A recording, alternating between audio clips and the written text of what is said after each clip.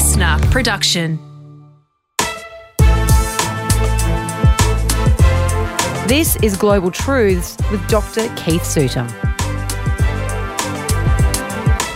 On this episode, we're going to talk about the very important and long-standing relationship between the US and Australia on the eve of a very important meeting between President Trump and Prime Minister Malcolm Turnbull.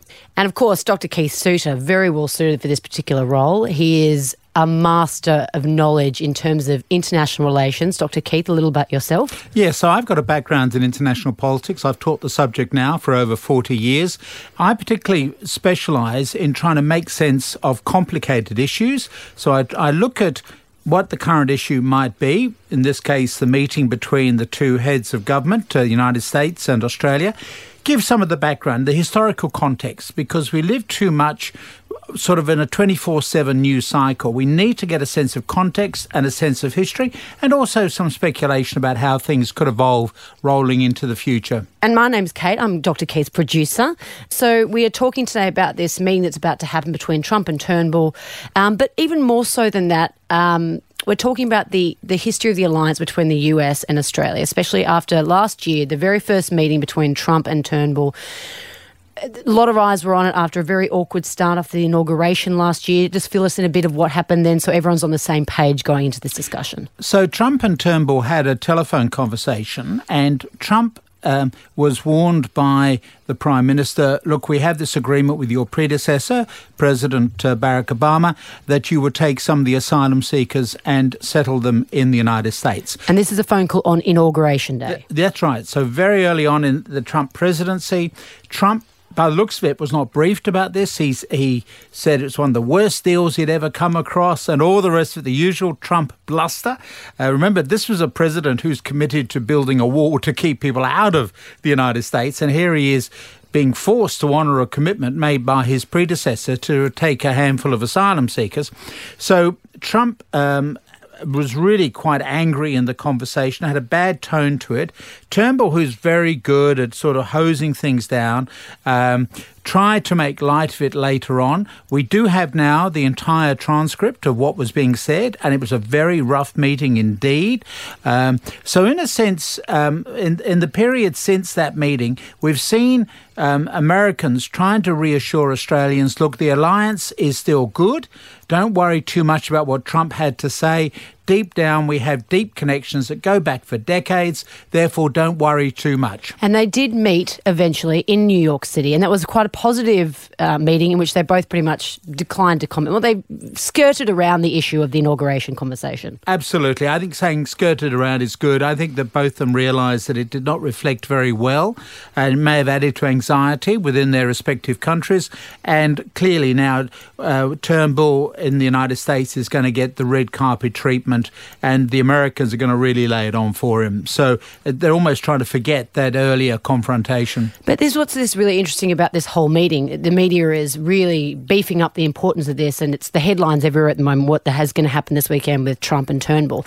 However, as you point out, which you're about to go into more so, it doesn't actually matter whether the President and our Prime Minister get on very well, because the relationship is so deep and is being nurtured all the time in other ways, which is quite probably surprising to most people, Keith. Yeah, so it's an arrangement that goes back to December 7, 1941. So the history of this is that Australia has always had a worry since the invasion in 1788. Has always had a worry that other countries would come and attack what the whites had themselves now just claimed. So the French, the Dutch, later on, we were worried about the Russians on our eastern seaboard. We still have cannon installed relating to a possible attack by the Russians in 1855.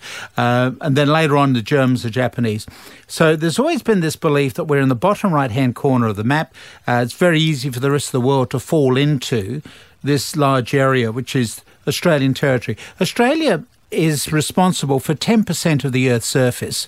So it's mainland Australia, it's Antarctica, we're the largest single claimant on Antarctica, and also we have the exclusive economic zone. So it's about 10% of the Earth's surface is actually under Australian control. So it's a huge landmass. There's always this feeling of vulnerability. And so Australia, since 1788, has always had to have a great and powerful friend. So between 1788 and World War II, it was Great Britain. And then with the onset of World War II, the British made it quite clear they were going to tackle Germany first. That was going to be their area of concentration. But of course, they did have Singapore, and they had some ships in the Far East, just in case the Japanese got into any mischief. Well, the Japanese did get into mischief on December the 7th, 1941. They attacked Pearl Harbor, forced the Americans to come into the war. And the Prime Minister at that time, Curtin, then said, well, we must now look to the United States as our great and powerful friend rather than Great Britain. This caused no end of controversy amongst the conservatives in this country who said, no, the British are our kith and kin, not the Americans. But anyway, Curtin started that process of cooperation with the United States. Remember that for most of American history, there was never a large standing army. That's why the Americans have a right to bear arms. They don't have a large standing army. In the event of anybody attacking America, you're going to have armed civilians shooting you. So as recently as 1940, the army of Greece was bigger than the army of the United States. So the prevailing view amongst Australian diplomats and politicians is, look, Britain is the superpower. We have to stay loyal to Britain. From 1941 onwards, December 7, 1941, Pearl Harbor, the Americans started to reinvent themselves. And within 4 years, by 1945, the United States had become the global superpower. Great Britain was broke. And so we then looked towards the United States as our great and powerful friend. And we used the same formula, namely that we would be involved in all of America's wars in the hope that America would come to Australia's defence if it were required. That was the arrangement that we had with the British, which explained why we had Australians fighting in the Boer War. It's even before Federation. We were involved in African wars, as well as, of course, World War I, World War II. So after 1945, we then get a defence alliance called ANZUS, which is the Australian-New Zealand-United States Defence Agreement, which was set up as the Americans were trying to improve relations with Japan in 1951. Japan, of course, had been destroyed by the Americans, but then was being rebuilt by an occupation force. The Americans said, well, look, we want to build up Japan. And so the Australians said, well, look, if you're going to rebuild Japan, we want to have protection from further Japanese aggression. And so the Americans said, all right, well, we will enter into this, what we call the ANZUS agreement. And that's why I get politicians who always talk about ANZUS. It's actually an empty treaty. ANZUS simply says that in the event of an attack, the countries will consult with each other. That's all. There's no automatic obligation on America to defend Australia or for Australia to assist America. When you actually read the text of the wording, the New Zealanders, by the way, have actually poured out of ANZUS. So from their point of view, that no longer exists. The New Zealanders have said, we want to have a nuclear-free New Zealand. Therefore, we don't want to have American warships in our way. So we had this very strong alliance on a very flimsy bit of paper, which is the ANZUS Treaty, but we have intelligence agencies that cooperate. For example, there was an agreement in 1947 called UK-USA, which involved the Five Eyes. That's the United States, United Kingdom, Canada, Australia and New Zealand. No politician was told about that for 30 years. Because the problem is that politicians approach every issue with an open mouth.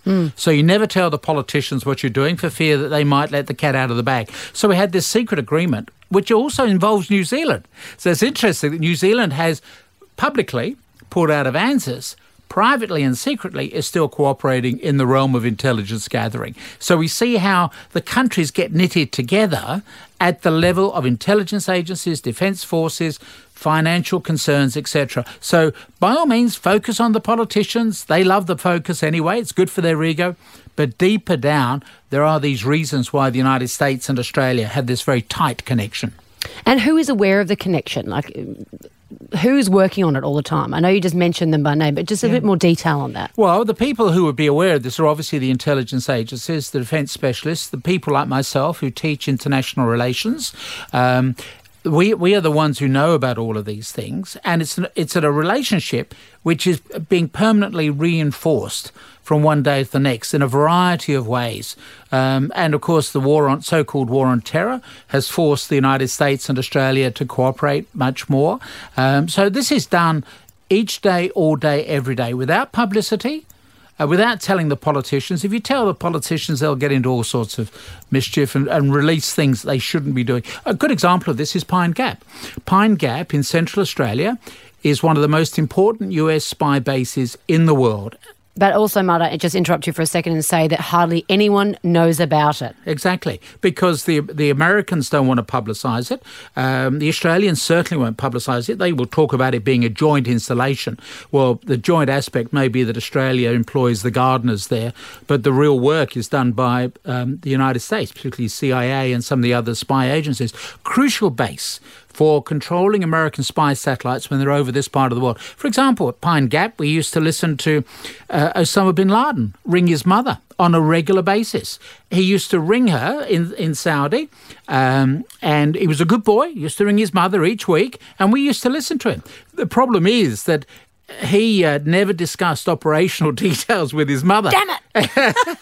Osama bin Laden. So we didn't get the information about impending attacks or anything like that. But we were able to do that from Pine Gap. So Pine Gap is very important, but we don't publicise it, because if it were to be publicised, we'd be drawn into the public dispute, etc. And so the Pine Gap base is very important. So you've got to bear in mind then, as in all things with politics, you have the superficial level, which the media focus on, glitz and glamour and personalities, and then down below, at the level of what I notice now is being called the deep state or the establishment, you've got the agencies that are working together, irrespective of what the politicians are doing. They're the agencies that work together, and that's what knits together the relationship. So no matter, if Trump falls out with Malcolm Turnbull, that's no problem, because we're still working together. We still love our American cousins, irrespective of the sort of person they have in the White House.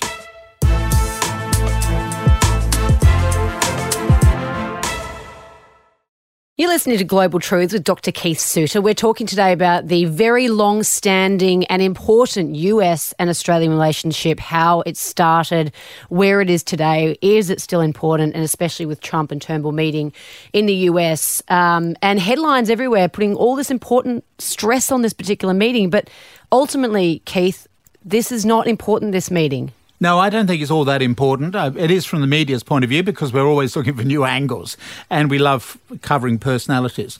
But it is a relationship that is on a daily basis. The real challenge for Trump and Turnbull, and it's a challenge for all of the other organisations as well involved in the United States and Australia relationship, is what do you do about China?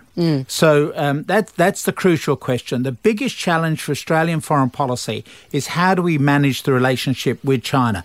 So we are friends with the United States and China, but we're only an ally of one of them, which is the United States. However, our major trading partner is now China. See, this is where I find the whole thing quite interesting. And I'm not sure what to think, because morally, obviously, America and ethically, we're probably on the same sort of plateau as them in terms of the way our structure of society works. But then you've got China, who is a much bigger trade partner because of the amount of people that live there. So where should our loyalties lie? And that's a debate that goes on behind closed doors in Canberra. For example, there was a dispute between the Australian Prime Minister, John Howard, and his foreign minister, Alexander Downer, on what would happen in the event of China attacking Taiwan. And John Howard... And just to quickly clarify, Taiwan... Well, it's an ongoing dispute. Just quickly put that into context for people that may not get it. So Taiwan is a renegade... Well, the Chinese will say is a renegade province of China, which really should be controlled from Beijing, right? So it's an island off the coast. Got an interesting history in its own right. Now, so you've got ongoing tensions, although Taiwan is also a major investor in China, which shows, money makes the world go around. There was a speculation years ago, what would happen if China were to invade Taiwan? And John Howard said, well, we will automatically follow the Americans, and therefore we would support the Americans standing up for the Taiwanese, the great American ally there. Alexander Downer, by contrast, who's concerned about trade, said, well, we may need to work with China on this issue. They're our major trading partner. And again, as I say, money makes the world go around. Do you really want to offend your major trading partner? And we've got to bear in mind just how vulnerable we are to a downturn in the Chinese economy, or even the Chinese government saying, well, we no longer like the Australians, and, for example, stopping all of their students from visiting Australia, which you can do. It's more difficult in the United States, but they could easily just simply say, right, no more foreign students to go to Australia. Now, that's a third of our overseas student market. It's $100 million a year, business turnover minimum. Yeah, it's a huge market. And the export of education, as it's called, in other words, bringing overseas students in general into this country, the export of education is now Australia's third largest export and number one in the case of Victoria. So it is a major issue for our economy, and the Chinese are a major player within that major assessment for the economy. Now, here's a little spanner in the works, because we talked earlier about how our alliance for many, many decades has always included New Zealand, but they've separated themselves from America now. Why? They're a small nation of 2 million, 3 million, I don't know what it is. 4 million. 4 million, all right. I was roundabout there. But they're very brave to do that. Yeah. Why are we not as brave? What do we fear that they don't? Well, because we're closer to Indonesia. And there's yet another dimension to our foreign policy which we need to talk about at some point, which is the whole relationship with Indonesia. Indonesia is going to become the regional great power. At the moment, we're number one. But we're about to become number two. And then it'll be Indonesia that's number one. Purely from a population perspective? Population and the economy. The economy is growing, and it's a young population as well. So it's not just raw numbers. It's the fact that you've got young people, very attractive market for a lot of export industries. You know, if you're in the United States, Coca-Cola has said, look, this is our ideal market. It's a hot country. Everybody's thirsty, and they don't drink alcohol because they're Muslims. Therefore, that's the market for Coca-Cola and all their soft drinks and other things. So Indonesia is very important for us, and we fear an invasion of Indonesia. Now, this is a whole separate... But isn't that an old school concern? Because I remember my nana talking about that like 15 years ago, that Indonesia was going to invade us. But really? Yep. Really? That's still on the radar screen, I'm afraid, Kate. Admittedly, nobody in Canberra likes to talk about it in public, but we do talk about it in private. What would be gained by that? Well, because... And how hard would it be to be invaded, for Indonesia to invade us? Well, they bought the East German Navy at the end of the Cold War. They bought the entire Navy. So they've got all those ships, and they're a large population, and they look south and they see an empty continent. Now, much of the continent is not suitable for their type of farming. We do dry land farming. But the northern part of Australia is a very wet part of Australia and will get wetter thanks to climate change, and so would be suitable for their style of irrigation and agriculture. So they would gain if they were to invade this vast empty country to the south. Right. So that means, therefore, from an Australian planning point of view, we are still worried about invasions. I don't think that we run the risk of an invasion by the old Soviet Union, now Russia. We don't run a risk of invasion from China. We used to be worried about China. Now, of course, China is a major investor in Australia. They don't need to invade the country. They can just buy it. But now we're also worried about, obviously, the Indonesians. That's the major threat. So, okay, I'm just trying to keep track of all this. And then you've got, so that's why we keep the alliance with America, because we need the defence. We get involved in America's wars in the hope that America will assist us if we need it. Now, the record of America honouring their end is not very good. The most recent problem with that was East Timor, when John Howard asked Bill Clinton for assistance over the deployment of forces. This was just after the referendum in what was then the illegal Indonesian province of East Timor. And we were going in to help those East Timorese work for independence. And the Americans refused to get involved.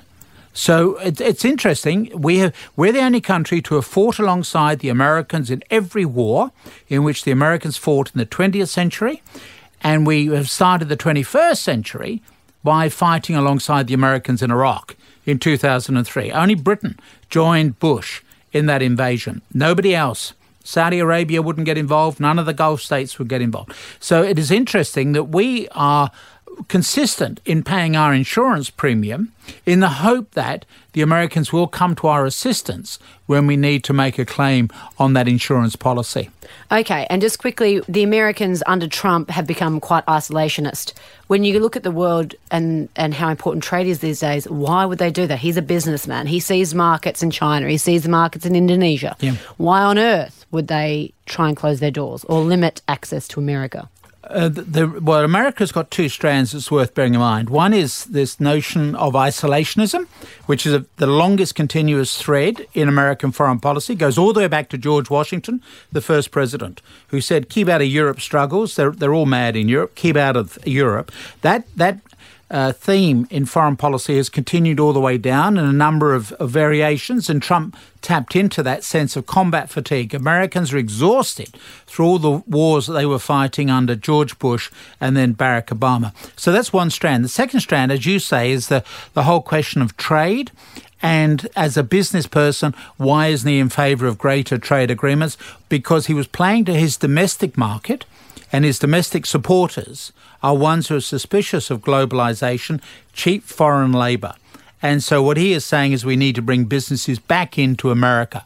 I think the president will be unsuccessful in that, but that is clearly what the president is hoping to achieve. I was about to say, why would companies pay top dollar to employ Americans in America when they could go to Asia and do it? And in fact, if Apple do start manufacturing again in the United States, they will use robots to build mobile phones. They're not going to be employing Americans. That era has gone in terms of American labour. So yes, you're quite right. But, we're talking about politics. Politics is not a rational activity. It's a question that you're running for election. You've got to make all sorts of election commitments. You've got to play to people's prejudices. So you don't give people the truth. You tell people what they want to hear, not what they need to know. And then just do what you want on the side. Exactly. And all this, of course, is in response to the question we posed at the beginning of this. Is the meeting between Trump and Turnbull actually that important? And really, Keith? I don't think it's that important, because we do have a good relationship with America, but it's one that we've got to keep always under review, because the rise of China and then India will create all sorts of new angles for us to get our heads around. Interesting stuff. Global Truths was presented by Dr. Keith Suter and me, Kate Mack. Produced by Alex Mitchell. Audio production by Darcy Thompson.